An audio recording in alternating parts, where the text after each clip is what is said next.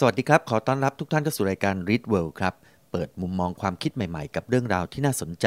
ในโลกการอ่านและการเรียนรู้ทาง TK Podcast วันนี้ผมวัฒนชัยวินิจกูลทำหน้าที่ดำเนินรายการครับท่านผู้ฟังครับ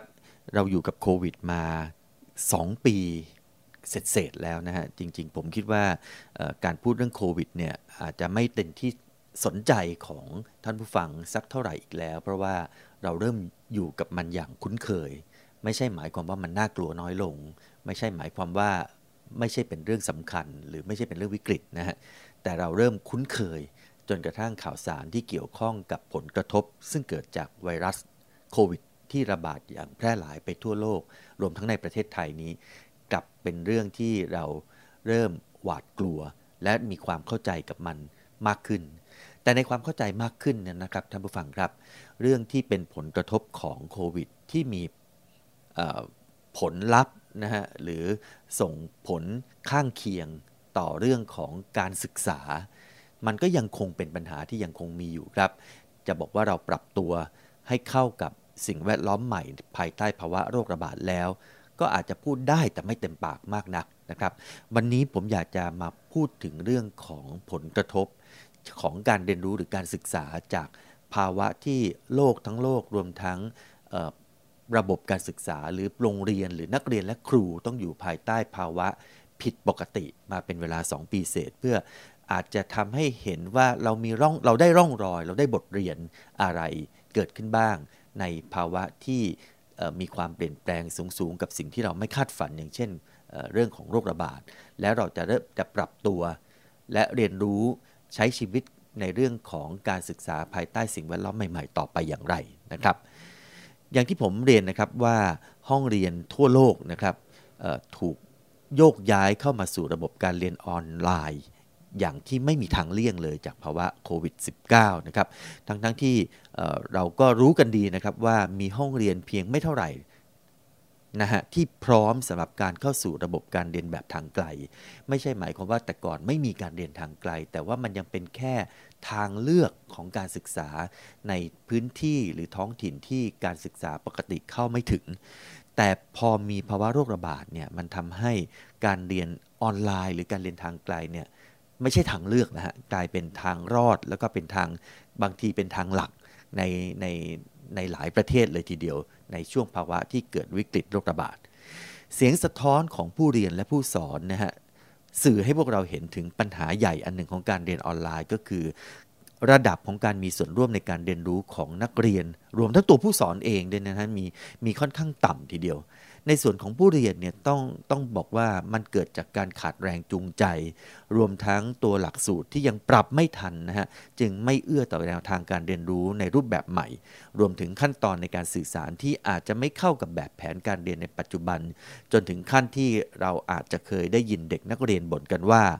เข้าเรียนทุกคาบแต่ไม่ทราบอะไรเลยปัญหานี้นับเป็นเรื่องสำคัญที่ต้องเร่งหาทางแก้ครับเพราะว่าแน่นอนว่าระบบการเรียนออนไลน์เนี่ยคงต้องเข้ามามีบทบาทมากขึ้นแน่ๆในระบบการศึกษาแต่การเรียน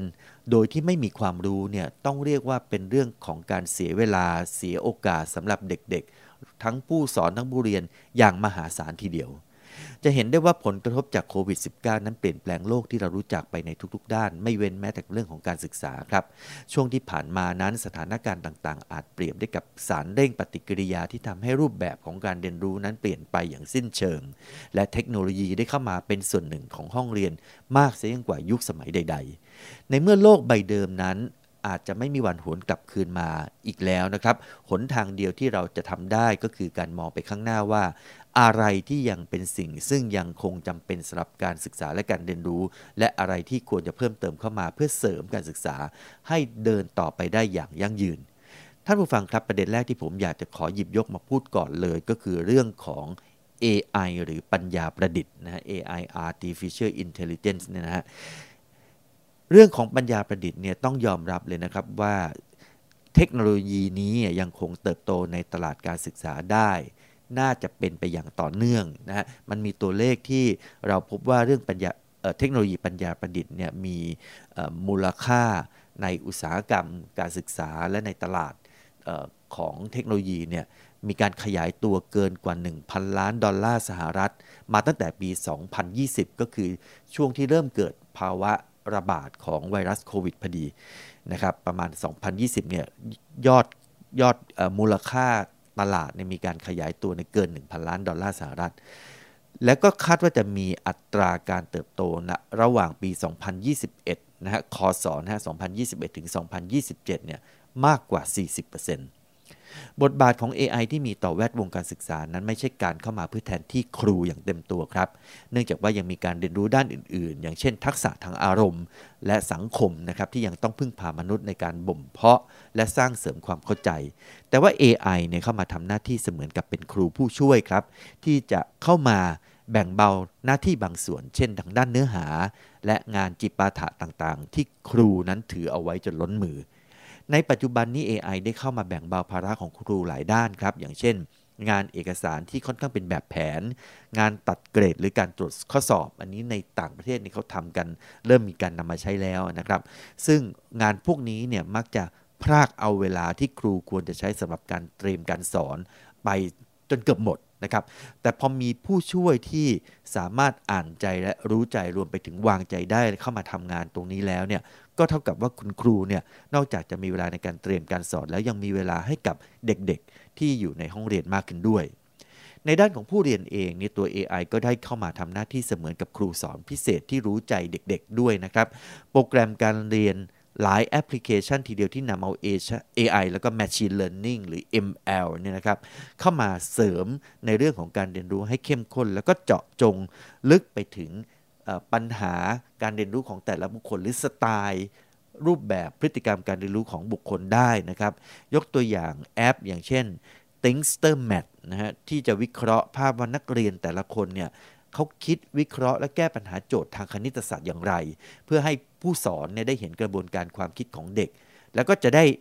ให้คำแนะนำแก่เด็กๆได้อย่างตรงจุดนะครับเพราะฉะนั้นตัว AI เนี่ยสามารถที่จะสร้างบทเรียนเฉพาะสำหรับเด็กแต่ละคนได้ด้วยนะฮะเพื่อเติมเต็มในส่วนที่พวกเขายังไม่ถนัดโดยมีคุณครูตัวเป็นๆเนี่ยคอยให้คำปรึกษาและช่วยเหลือควบคู่ไปกับสิ่งที่ AI ได้วิเคราะห์ออกมาอันนี้ก็ต้องถือว่าเป็นประโยชน์ของตัวปัญญาประดิษฐ์อย่างมากทีเดียวในเรื่องของการศึกษานะครับ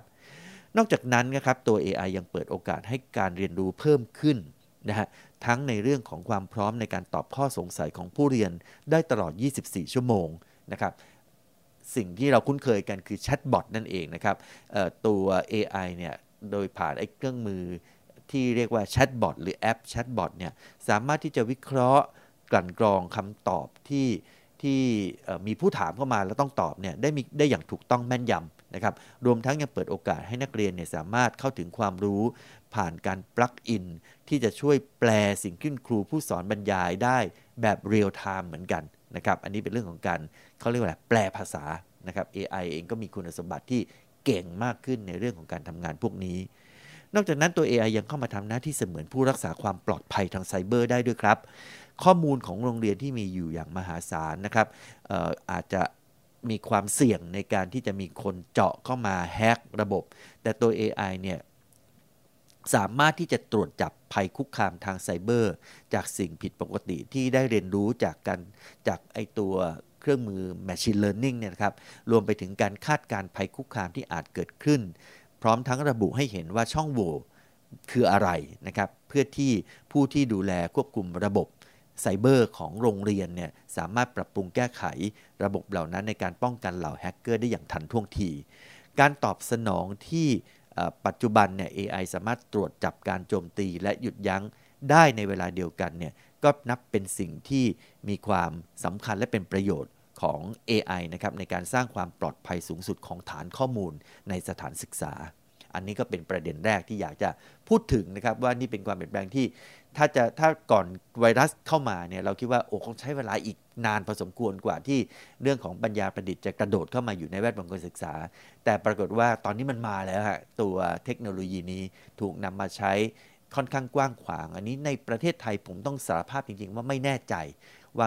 มีคนที่นำเทคโนโลยีนี้มาใช้มากน้อยแค่ไหนแล้วนะฮะในภาคเอกชนที่ทำพวกแอปการศึกษาเราอาจจะเห็นได้มากขึ้นเรื่อยๆในส่วนภาครัฐนี่อาจจะยังมีไม่มากเท่าที่ควรแต่ในต่างประเทศเนี่ยมีการ เริ่มนำมาใช้อย่างแพร่หลายและคุ้นเคยมากขึ้นแล้วนะครับประเด็นถัดมาที่อยากจะพูดถึงก็คือสถานการณ์โรคระบาดที่เกิดขึ้นแบบไม่ทันตั้งตัวและยืดเยื้อมากว่า2ปีนี้นะครับพูดไปแล้วก็เหมือนกับการที่พวกเราทุกคนหมายถึงคนที่เป็นผู้สอนผู้เรียนหรือคนที่อยู่ในระบบการศึกษาเนี่ยถูกมัดมือชกนะฮะให้เราต้อง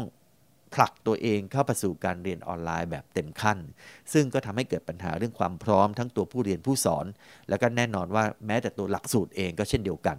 เสียงสะท้อนจากผู้เรียนนั้นชี้ไปในทิศทางเดียวกันนะครับว่านอกจากปัญหาในเรื่องความพร้อมของอุปกรณ์การเรียนแล้วตัวหลักสูตรที่ไม่ได้ปรับเปลี่ยนให้เหมาะสมกับการเรียนออนไลน์ไม่สามารถจูงใจหรือช่วยให้เด็กๆโฟกัสไปกับการเรียนได้เท่าที่ควรพอบวกกับสภาพแวดล้อมที่ไม่ใช่ห้องเรียนแล้วเนี่ยก็ยิ่งเป็นเรื่องง่ายเลยครับที่จะทำให้เด็กๆนั้นเบี่ยงเบนความสนใจไปสู่สิ่งกระตุ้นเร้าอื่นๆที่เขาเข้าถึงได้ง่ายกว่าเพราะฉะนั้นการออกแบบหลักสูตรออนไลน์ให้มีประสิทธิภาพมากขึ้นจึงเป็นเรื่องที่สำคัญครับและเป็นเรื่องจำเป็นเพื่อสร้างประสบการณ์ทางการเรียนและการสอนให้ดีกว่าเดิมในปัจจุบันนี้สถานศึกษาหลายแห่งมีนักออกแบบการเรียนรู้ที่คอยประจำการและคอยปรับปรุงหลักสูตรการเรียนทางไกลให้ดีขึ้นเพราะถึงแม้ว่าในอนาคตอาจจะมีการกลับไปเรียนแบบออนไซต์ได้เหมือนเดิมก็ตามแต่ในที่สุดแล้วเนี่ยมันก็ไม่ได้ทำให้เราต้องถอยออกมาจากการพัฒนาหลักสูตรแบบออนไลน์อยู่ดีนะครับนักออกแบบการเรียนรู้หรือที่เราอาจจะยังไม่ค่อยเคยได้ยินอาชีพหรือคนที่ทำงานแบบนี้นะครับเขาเรียกว่า instructional designer นะฮะผมรับประกันเลยว่าอาชีพหรือคนที่ทำงานประเภทนี้จะเริ่มคุ้นหูพวกเรามากขึ้นนะฮะนักออกแบบการเรียนรู้เนี่ยนับเป็นหนึ่งในฟันเฟืองสำคัญสำหรับกระบวนการเรียนรู้เมื่อการศึกษามีกระบวนการพัฒนาที่ต่อเนื่องคล้องไปกับการเกิดขึ้นของนวัตกรรมและการค้นพบใหม่ๆทำให้สื่อการสอนต้องปรับไปตามความเปลี่ยนแปลงเหล่านั้นนะครับยังไงก็ตามการเปลี่ยนแปลงนั้นเนี่ยไม่ใช่แค่จะจับสิ่งใหม่เข้าไปไว้อยู่ในหลักสูตรเดิมนะครับแต่มันหมายถึงกระบวนการเรียนรู้ทั้งหมดเนี่ยจะต้องเปลี่ยนให้ทุกสิ่งทุกอย่างสามารถเกื้อหนุนสอดคล้องกันอย่างมีประสิทธิภาพด้วยและนี่ก็คือหน้าที่ของนักออกแบบการเรียนรู้ครับที่จะเข้ามาช่วยออกแบบหรือพัฒนาหลักสูตรใหม่ๆรวมไปถึงการสร้างสื่อและคู่มือการสอนหรือคู่มือสำหรับนักเรียนด้วยนะครับคนที่ทำหน้าที่เป็นนักออกแบบการเรียนรู้เนี่ยจะต้องวิเคราะห์และเลือกวิธีการที่เหมาะสมที่สุดเพื่อประสบการณ์การเรียนและการถ่ายทอดความรู้ที่มีประสิทธิภาพสูงสุดในมุมของผู้เรียนเนี่ยนะครับผลจากการเรียนทางไกลเป็นเวลานานๆเนี่ยก็มีงานวิจัยครับที่ชี้ว่าเด็กหลายคนเนี่ยมีอาการเฉื่อยชาแล้วก็มีความรู้สึกเชื่อมโยงหรือผูกพันกับการเรียนรู้เนี่ยลดน้อยลงความยึดมั่นผูกพันของนักเรียนหรือสิ่งที่เรียกว่า engagement เนี่ยมีความสำคัญและส่งผลดีอย่างมากนะครับต่อการเติบโตในเรื่องของการเรียนรู้ของนักเรียนผลการศึกษาเนี่ยชี้ให้เห็นถึงผลสำฤทธิ์ของการเรียนเนี่ยที่ชี้วัดได้แล้วก็ยังมีแนวโน้มที่ถ้าหากว่านักเรียนมี engagement สูงนะครับต่อการเรียนก็มีแนวโน้มที่จะประสบความสำเร็จในอาชีพที่ทำสูงมากกว่าเด็กในกลุ่มที่มี engagement ต่อการเรียนต่ำทีนี้เราจะสร้างความยึดมั่นผูกพันหรือ engagement ของนักเรียนให้เกิดขึ้นได้อย่างไรถ้าหากว่าการเรียนออนไลน์เนี่ยไปส่งผลกระทบให้ engagement มันลดลงทำให้เด็กนักเรียนเฉื่อยชามากขึ้นก็ปรากฏว่ามีแนวทางมากมายครับที่ได้รับการเสนอไว้ก่อนที่จะเกิดสถานการณ์โรคระบาดนะครับรวมไปถึงการสร้างสายสัมพันธ์ระหว่างครูกับนักเรียนนะก็มีการพูดถึงกันมากขึ้นในลักษณะที่ว่าผู้เรียนกับผู้สอนเนี่ยจะต้องเป็นผู้ที่เรียนรู้ร่วมกันไม่ใช่แยกต่างหากว่าคนนึงเป็นฝ่ายสอนอีกฝ่ายหนึ่งเป็นฝ่ายเรียนนะครับรวมไปถึงการพูดถึงเรื่องของการเรียนรู้แบบ active learning หรือการศึกษาแบบ active learning ซึ่งเป็นการเรียนรู้เชิงรุกนะครับเพื่อให้นักเรียนได้มีส่วนร่วมกับการเรียนรู้สิ่งเหล่านี้ถือว่าเป็นแนวทางสำคัญที่ทำให้เด็กมีส่วนร่วมและติดตามเนื้อหาได้ดียิ่งขึ้นครับเราพูดกันมาก่อนเกิดโรคระบาดแต่รับประกันได้เลยว่าถ้าหากยังไม่เกิดโรคระบาดเนี่ยสิ่งนี้คงยังต้องใช้เวลาอีกยาวนานเพราะเราไม่ได้ถูกกระตุ้นให้ต้องปรับตัวเปลี่ยนแปลงแต่พอมีโรคระบาดนี้ในที่เราอยู่กับมันมา2ปีเนี่ยซึ่งเราคิดว่าน่าจะเกิดขึ้นโดยใช้เวลาอีกยาวนานเนี่ยมันก็เกิดขึ้นได้ทันที นะฮะเกิดขึ้นแล้วนะครับโดยเฉพาะเรื่อง active learning นะครับ active learning นี่นะเรียกว่าเป็นการเรียนรู้ที่ใช้นักเรียนเป็นศูนย์กลางจริงๆละนะครับและนักเรียนต้องเป็นคนที่รับผิดชอบต่อการเรียนรู้ของตัวเองด้วยผ่านการมีส่วนร่วมในการทำกิจกรรมต่างๆไม่ว่าจะเป็นการตั้งคำถามการวิพากษ์วิจารณ์การอภิปรายนะครับรวมไปถึงการฝึกฝนตัวของเขาเองให้เชื่อในวิจารณญาณของตัวเองที่จะแสดงออกครูเนี่ยทำหน้าที่เป็นเสมือนผู้ร่วมเรียนรู้นะฮะอันนี้คำนี้สำคัญเป็นผู้ร่วมเรียนรู้และเป็นคนที่คอยอำนวยความสะดวกในการช่วยเหลือผู้เรียนหรือนักเรียนมากกว่าที่จะเป็นผู้เชี่ยวชาญที่คอยให้ข้อมูลคอยสั่งคอยสอนเพียงอย่างเดียวนะถ้าเป็นการเรียนออนไซต์แบบเดิมๆยังไม่มีโควิดระบาดยังไม่เรียนออนไลน์รับประกันว่าลักษณะการเรียนแบบประเภทที่ครูยังคงเป็นผู้ให้ความรู้เนี่ยนะฮะอันนี้ผมพูดในกรณีทั่วๆไปนะฮะเชื่อว่ามันมีกรณีพิเศษกรณีเฉพาะที่ครูเริ่มมาเรียนรู้ร่วมกับนักเรียนอยู่บ้างแล้วนะฮะแต่ส่วนใหญ่ยังไม่เกิดขึ้นแบบนั้นแต่ปรากฏว่า active learning หรือลักษณะรูปแบบการเรียนแบบใหม่ที่ครูต้องคอยเป็นโค้ชอย่างแท้จริงเนี่ยมันเกิดขึ้นแบบเป็นจะเรียกว่าเป็นไปเองหรือว่าถูกบีบให้ต้องเป็นไปแบบนั้นโดยปริยายนะพอโรงเรียนเริ่มเปิดกลับมาเรียนออนไซต์มากขึ้นผมเชื่อว่าลักษณะหรือบรรยากาศหรือความเคยชินจากการเรียนที่ครูเป็นโค้ชครูต้องฟังเด็กให้มากขึ้นเพื่อเรียกร้องเอาสิ่งที่เรียกว่าการมีส่วนร่วมผ่านการเรียนออนไลน์จากหน้าจอในช่วงที่ผ่านมาเนี่ยก็จะติดตัวเป็นพฤติกรรมและเป็นความเคยชินคุ้นเคยของทั้งผู้สอนผู้เรียนแม้ว่าจะกลับมาเรียนออนไซต์ในโรงเรียนอีกก็ตามนะครับเรามีกิจกรรมการเรียนรู้มากมายครับที่ทำให้เด็กๆได้รู้จักการเรียนรู้เชิงรุกไม่ว่าจะเป็นการเล่นบทบาทสมมุติหรือโรลเพลย์นะฮะการสร้างสถานการณ์จำลองแล้วลองให้เขาคิดแก้ไขปัญหาหรือแม้แต่การดีเบตหรือโต้วาทีระหว่างผู้เรียนมีแนวทางการสอนอีกหลายรูปแบบครับที่เป็นการสอนเชิงรุกนะเช่นการเรียนรู้แบบร่วมมือหรือ collaborative learning ที่ให้คนตั้งแต่2คนขึ้นไปมาทำงานร่วมกันเพื่อพัฒนาการเรียนรู้ในสิ่งหนึ่งใน issue หนึ่งหรือเรื่องที่จะเรียนรู้หนึ่งรวมไปถึงการสำรวจมุมมองใหม่ๆและสร้างกรอบความคิดที่กว้างขวางขึ้นจากการที่มีคำแนะนำจากผู้สอนและเด็กๆหรือผู้เรียนเนี่ยก็อาจจะจับกลุ่มรวมกันแต่2คน3คนหรือใหญ่กว่านั้นเนี่ยมาสร้างไอเดียหรือมุมมองต่อประเด็นนั้นๆให้กว้างขวางแตกแขนงมากขึ้นนะครับรวมไปถึงการเรียนรู้จากการลงมือทำหรือจากประสบการณ์จริงที่เราเรียกว่า experiential learning นะฮะคือลงไปปฏิบัติแล้วก็ลองผิดลองถูกก็จะสร้างประสบการณ์ขึ้นมาทำให้เกิดการเรียนรู้ในตัวบุคคลหรือผู้เรียนนั้นๆทั้งหมดนี้เนี่ยนับว่าเป็นกระบวนการเรียนรู้จากการลงมือทำหรือจากประสบการณ์ของตัวเองที่เป็นประโยชน์และถ้าไม่มีการเรียนออนไลน์แบบที่ต้องเรียกร้องในเรื่อง engagement หรือการมีส่วนร่วมของเด็กเนี่ยพอกลับมาเรียนออนไซต์แล้วก็ไม่แน่ใจจริงๆว่าลักษณะการเรียนแบบนี้จะเกิดขึ้นได้จริงๆหรือเปล่ายิ่งเป็นระบบการศึกษาหรือระบบการเรียนรู้ที่ค่อนข้างแข็งทื่อตายตัวมีมาอยู่ยาวนานเนี่ยก็อาจจะเป็นไปได้ยากแต่สิ่งนี้กลับกลายเป็นตัวเร่งปฏิกิริยาที่ทำสิ่งนี้หมายถึงตัวการเรียนออนไลน์หรือภาวะที่ทุกคนต้องอยู่กับบ้านนะฮะเรียนทางไกลกลายเป็นสารเร่งปฏิกิริยาที่ทำให้การเรียนรู้หรือการศึกษารูปแบบใหม่แบบนี้เนี่ยเกิดขึ้นได้ในเวลาอันรวดเร็วการเรียนที่เราเรียกว่าการเรียนเชิงรุกพวกนี้นะฮะมีผลอย่างยิ่งที่ทำให้เด็กได้มีปฏิสัมพันธ์กับการเรียนแล้วก็ยังส่งผลดีต่อสิ่งหนึ่งที่เราพูดกันมาโดยตลอดในรายการของเราคือเรื่องของการเรียนรู้ตลอดชีวิตด้วยนั่นหมายความว่ามันไม่ได้ทำให้รูปแบบของการเรียนรู้เนี่ยเกิดผลดีเฉพาะการเรียนและการศึกษาในระบบเพียงอย่างเดียวแต่มันจะติดตัวเขาเมื่อเขาออกไปนอกห้องเรียนหรือแม้แต่ไม่ได้เรียนอยู่ในระบบการศึกษาก็ตามช่วงโควิดที่ผ่านมาเนี่ยนะครับการเรียนการสอนถูกปรับให้เป็นการฟังบรรยายเป็นส่วนใหญ่แต่ด้วยรูปแบบหรือแนวทางที่มีลักษณะเชิงรุกอย่างที่กล่าวมาเนี่ยนะครับมันช่วยให้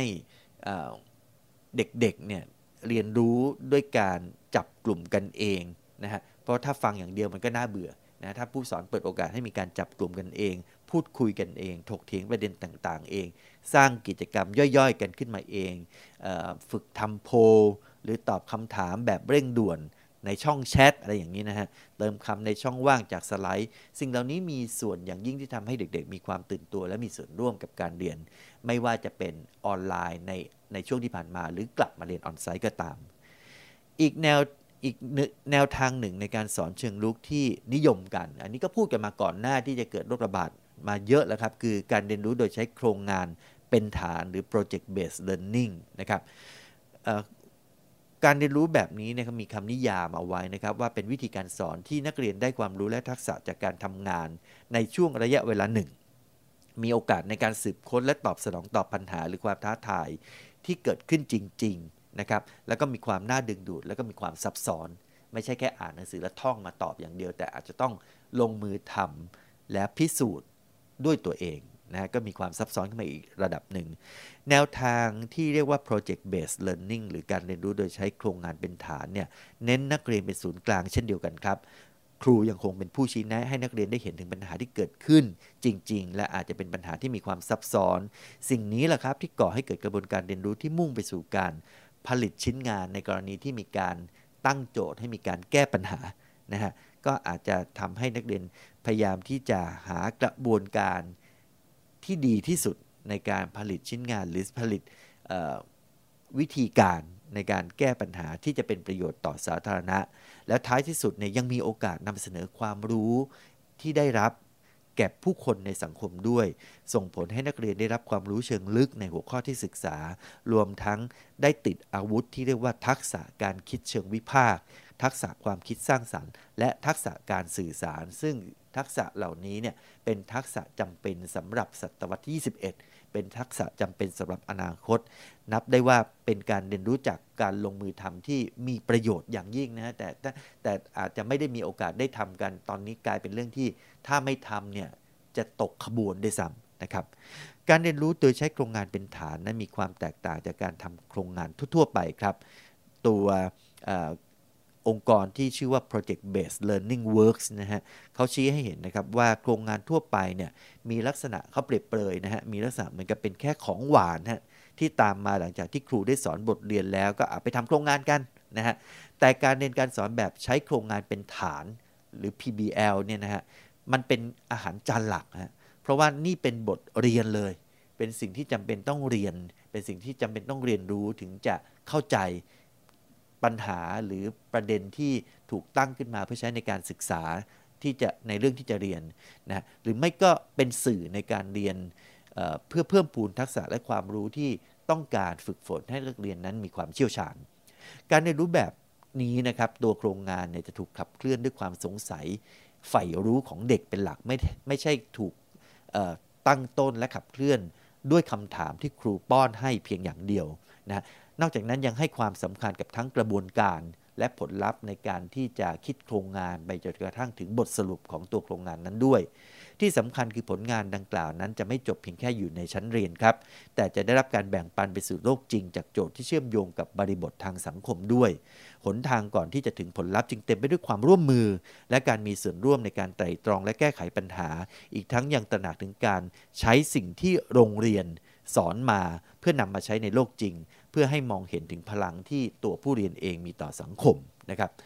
ไอ้ตัวงานวิจัยชิ้นที่ผมพูดถึงนี้ยังระบุอีกด้วยนะครับว่าการเรียนรู้โดยใช้โครงงานเป็นฐานนั้นยังช่วยปลูกฝังทัศนคติของความจำเป็นต้องรู้ในตัวนักเรียนด้วยและจูงใจนักเรียนให้ทำความเข้าใจในสิ่งที่จำเป็นต้องรู้อย่างลึกซึ้งขึ้นเพื่อแก้ไขปัญหาที่ตัวเองสนใจและเปลี่ยนจากการตั้งคำถามว่าอะไรมาเป็นคำถามว่าทำไมซึ่งกระตุ้นให้เด็กๆเกิดความรู้สึกอยากมีส่วนร่วมในห้องเรียนและมีความตั้งใจจดจ่อมากกว่าการเรียนการสอนแบบเดิมๆประเด็นที่3หรือเป็นประเด็นสุดท้ายนะฮะก็คือเรื่องของ soft skill ครับรายงานของ World Economic Forum Future of Jobs นะฮะชี้ให้เห็นว่าภายในปี 2025 นะถ้านับจากปีนี้ก็อีก3ปีข้างหน้านะฮะทักษะ soft skill นะฮะตัวอย่างเช่นความสามารถในการแก้ไขปัญหาที่ซับซ้อนการคิดเชิงวิพากษ์ความคิดสร้างสรรค์การบริหารคนความฉลาดทางอารมณ์เหล่านี้เนี่ย จะกลายมาเป็นหนึ่งในทักษะที่สำคัญที่สุดในที่ทำงานครับเพราะว่าเราไม่อาจจะเก่งแค่ในตำราแต่การประสานงานและการทำงานร่วมกับผู้อื่นก็เป็นสิ่งสำคัญเช่นเดียวกัน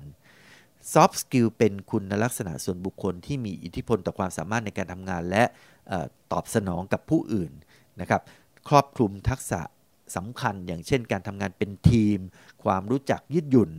การบริหารเวลาการสื่อสารการเอาใจใส่ผู้อื่น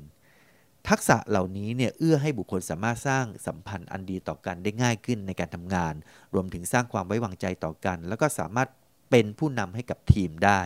การปลูกฝัง soft skill ให้กับเด็กๆตั้งแต่ยังไม่ได้ออกไปในโลกการทำงานจึงถือว่าเป็นสิ่งที่สำคัญมากนะฮะที่ทั้งผู้ปกครองและคุณครูจะต้องคำนึงถึงนะครับเพื่อผลดีต่อตัวเด็กๆและการเข้าสังคมในอนาคตอย่างไรก็ตามอย่างที่ตั้งโจทย์ไว้นะครับว่าการขาดปฏิสัมพันธ์แบบซึ่งหน้าในช่วงเวลากว่า2ปีที่ผ่านมาอาจจะทำให้การพัฒนาทักษะเหล่านี้ที่เราเรียกว่า soft skill เนี่ยยากกว่าเดิมนะฮะมีผลสำรวจนะครับจากเกาหลีนะครับ The Korean Federation of Teacher Association ชี้ให้เห็นว่าปัญหาที่เลวร้ายที่สุดของการศึกษาที่ต้องเผชิญในยุคโควิด -19 ก็คือการขาดปฏิสัมพันธ์ซึ่งหน้า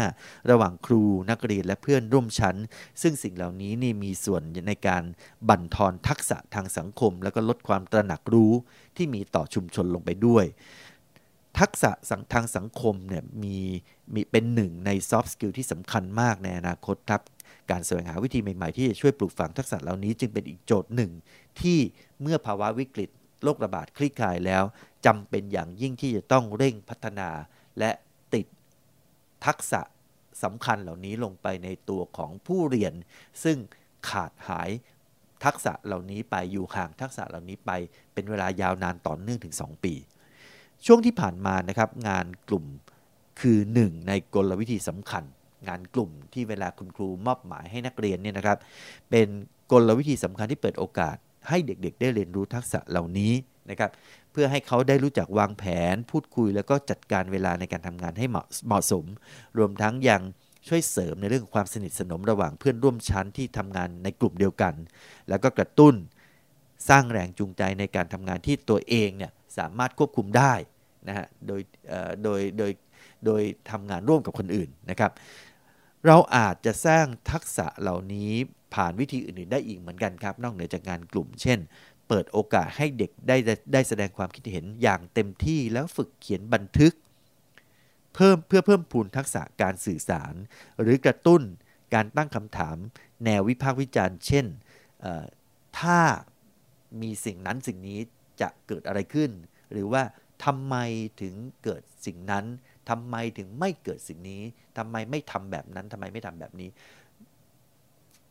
การกระตุ้นแบบนี้จะช่วยให้งานกลุ่มมีความลึกแล้วก็มีประสิทธิภาพมากยิ่งขึ้นนะครับในเรื่องของการสร้างปฏิสัมพันธ์เพื่อส่งเสริมทักษะ soft skill นะครับเมื่อกี้นี่ว่าจะเป็นประเด็นสุดท้ายจริงๆเป็นประเด็นก่อนสุดท้ายนะครับประเด็นสุดท้ายจริงๆที่อยากจะพูดถึงวันนี้คือเรื่องของแนวคิดที่เรียกว่าเล่นเรียนนะฮะ play and learn นั่นเองซึ่งถ้าหากว่าเอามาสนธิกันนะฮะ play บวกกับ learn ก็อาจจะพูดเป็นภาษาอังกฤษว่าเพลินซึ่งเผอิญก็เป็นคำพ้องเสียงกับภาษาไทยพอดีว่าเพลินซึ่งก็ได้ความหมายเดียวกันเลยนะฮะก็คือเล่นเรียนหรือเล่นแล้วก็สนุกสนานเพลิดเพลินนะครับก็นับว่าเป็นความหมายที่ดีและมีความสอดคล้องกันอย่างไม่น่าเชื่อนะฮะplay and learn หรือคำว่าเพลินนะครับท่านผู้ฟังครับหลายปีมาแล้วเลยครับที่การเรียนผ่านการฟังและการจดบันทึกเป็นรูปแบบการเรียนที่เกิดขึ้นและเราคุ้นเคยมานานจนต้องเรียกว่ามันค่อนข้างจะล้าสมัยไปแล้วปัจจุบันนี้โรงเรียนต่างสนับสนุนให้เด็กได้เรียนรู้ผ่านการทดลองลงมือทำจริงๆรวมไปถึงการโต้ตอบด้วยวิธีการที่หลากหลายซึ่งแน่นอนครับว่าการโต้ตอบแบบหนึ่งซึ่งคุณครูเก่งๆบางคนเนี่ยก็เลือกที่จะหยิบแนวทางนี้มาใช้นั่นก็คือการนำเอาเกมเข้ามาเป็นหนึ่งในสื่อหรือวิธีการสร้างการมีส่วนร่วมให้เด็กได้มีโอกาสในการโต้ตอบในกระบวนการเรียนรู้เกม based learning นะฮะเป็นส่วนหนึ่งของการเรียนรู้ผ่านการปฏิบัติที่มีการออกแบบการเรียนรู้ โดยใช้เกมมาเป็นสื่อให้กับเด็กๆได้เรียนรู้นะครับจุดประสงค์ก็เพื่อแก้ปัญหาการเรียนแบบเดิมที่มันถูกมองว่าน่าเบื่อหรือว่าไม่จูงใจให้เด็กๆได้สนุกสนานไปกับการเรียนเกม based learning เนี่ยมาสร้างแรงจูงใจครับให้เด็กๆอยากจะค้นหาคำตอบนะมาเสริมสร้างการมีส่วนร่วมซึ่งนับอย่างที่ผมบอกเมื่อกี้เรื่อง soft skill คือเป็นหนึ่งในทักษะการเข้าสังคมนะเป็นพื้นฐานเลยรวมทั้งเขายังได้มีโอกาสเล่นไปพร้อมกับเรียนรู้ในเวลาเดียวกันด้วยนะฮะโดยประเด็นที่สำคัญที่สุดก็คือเนื้อหาของเกม based learning ที่จะเอามาใช้เนี่ยครับควรจะต้องนำเอาไปใช้กับชีวิตจริงได้ของผู้เรียนตัวอย่างของเกม based learning ก็ง่ายๆฮะเกมกระดานไอ้ที่เรียกว่าบอร์ดเกมเนี่ยนะครับเกมต่อคำเกมการ์ดหรือแม้แต่เกมสวมบทบาทที่ทุกคนจะได้ออกฝีไม้ลายมือในการแสดงสถานการณ์สมมุติรวมไปถึงการใช้ในช่องทางดิจิทัลที่ครูสามารถแก้ไขหรือเพิ่มเนื้อหาตามหัวข้อที่ต้องการจะเล่นทำได้หลายแบบมากคือเอาเกมเข้ามาใช้เป็นส่วนหนึ่งของกระบวนการเรียนรู้ผลการสำรวจเนี่ยก็พบกันค่อนข้างสอดคล้องกันหลายที่ครับว่าการเรียนรู้รูปแบบนี้เนี่ยสร้างผลสำฤทธิ์ให้ดีขึ้นในหลายวิชาคณิตศาสตร์เนี่ยก็มีผลสำฤทธิ์ที่ดีขึ้นพอเอาเกม based learning มาใช้รวมไปถึงยังประสบความสำเร็จในเรื่องของการมีส่วนร่วมและความเข้าใจของผู้เรียนมากขึ้นด้วยนะฮะใครจะบอกว่าเอาเกมมาใช้ไม่ตั้งใจเรียนกลายเป็นว่าพอเอาเกมเข้ามาลองผสมผสานแล้วไม่เพียงแต่ตั้งใจเรียนมากขึ้นแต่ผลสำฤทธิ์กลับสูงขึ้นด้วยนะครับแล้วสิ่งที่ตามมายังได้นอกเหนือจากแค่การเรียนแบบเชื่องเป็นแค่ผู้รับความรู้จากคุณครูคือมันยังมีส่วนในการช่วยพัฒนาทักษะการคิดเชิงวิพากษ์ฝึกทักษะการแก้ปัญหาและการตัดสินใจให้กับเด็กๆนักเรียนด้วยเช่นเดียวกันเมื่อพูดถึงกระบวนการที่เกี่ยวข้องกับเกมแล้วศัพท์อีกคำหนึ่งซึ่งคิดว่าควรจะต้องทำความเข้าใจเพราะเราคงจะเริ่มได้ยินมา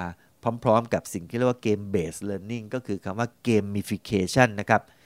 สองคำนี้ถึงแม้ว่าจะขึ้นต้นด้วยคำว่าเกมแต่ว่ามีความแตกต่างกันนะครับท่านผู้ฟังครับ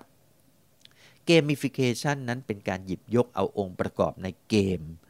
บางอย่างมาใช้ในสิ่งที่อาจจะไม่ใช่เป็นเกมนะเพื่อกระตุ้นให้คนได้กระทำการไปสู่เป้าหมายที่วางไว้อย่างเช่นเราคุ้นเคยกับการสะสมแต้มเพื่อไปใช้บริการหรือได้สิทธิพิเศษอะไรอย่างนี้นะฮะการสะสมแต้มก็คือ gamification นั่นเองฮะคือการทำให้กระบวนการที่เราคุ้นเคยกับการเล่นเกมเนี่ยมาถูกเอามาแปลงในเรื่องของพฤติกรรมนะฮะให้เกิดพฤติกรรมในการทำอะไรอย่างใดอย่างหนึ่งในทางธุรกิจเนี่ยเขามาใช้ gamification มาใช้เยอะฮะมาสะสมแต้มเนี่ยเป็นเรื่องที่ชัดเจนที่สุดนะมันคือ gamification แบบหนึ่งนะถ้าได้แต้มถึงระดับหนึ่งได้ส่วนลดบ้างได้คูปองบ้างได้ของพิเศษบ้างอะไรอย่างนี้เป็นต้นแต่เกม based learning นั้นคือการ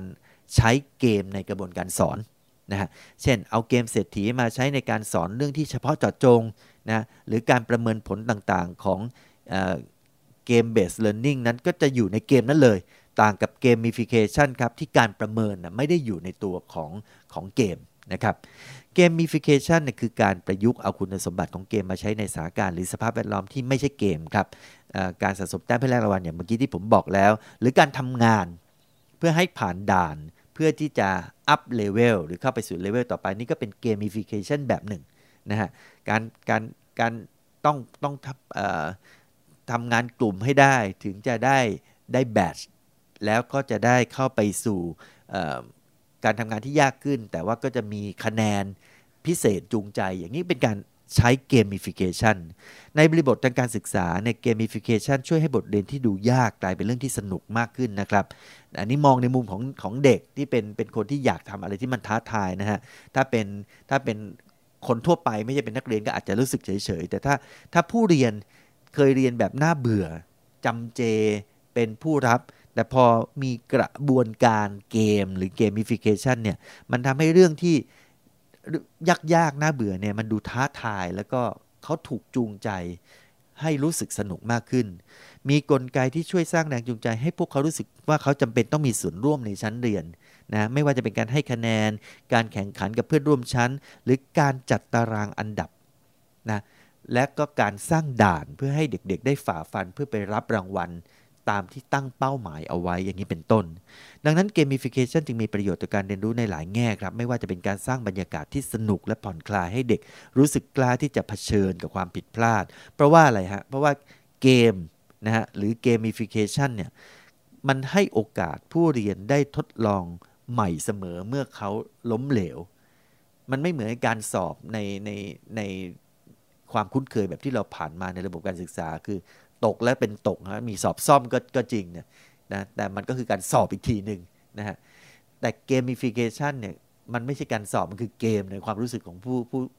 ผู้เรียนนะฮะถ้าท่านผู้ฟังมีอายุมากแล้วแบบผมที่ต้องย้อนกลับไปนึกถึงความรู้สึกตอนที่เป็นนักเรียนนะฮะมันจะรู้สึกว่า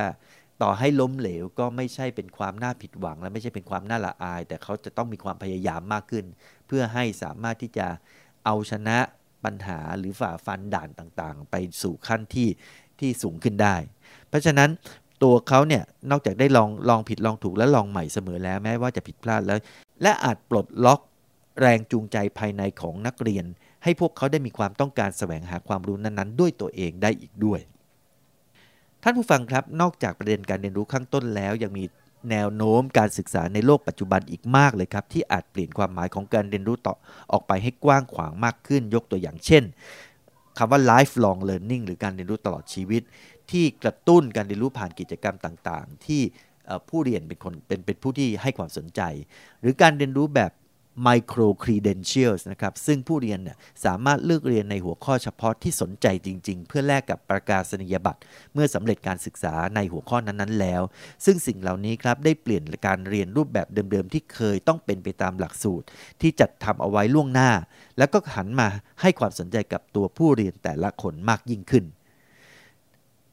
ท่านผู้ฟังครับอนาคตนั้นกำลังจะกลายมาเป็นปัจจุบันเข้าไปทุกขณะและผู้ที่ปรับตัวได้ดีเท่านั้นถึงจะเป็นผู้ที่อยู่รอด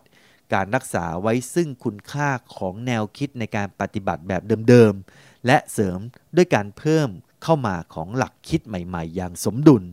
จะเป็นสิ่งสำคัญที่พวกเราต้องคำนึงถึงเพื่อก้าวต่อไปของการศึกษาและการเรียนรู้ที่มีประสิทธิภาพและเหมาะสมกับยุคสมัยที่กำลังจะมาถึงครับหมดเวลาของรายการ readWORLD วันนี้แล้วครับท่านผู้ฟังสามารถติดตามเนื้อหารายการย้อนหลังได้ทาง SoundCloud, Spotify, Apple Podcast และ Castbox ถ้าหากท่านผู้ฟังท่านใดมีข้อแนะนำหรือติชมรายการ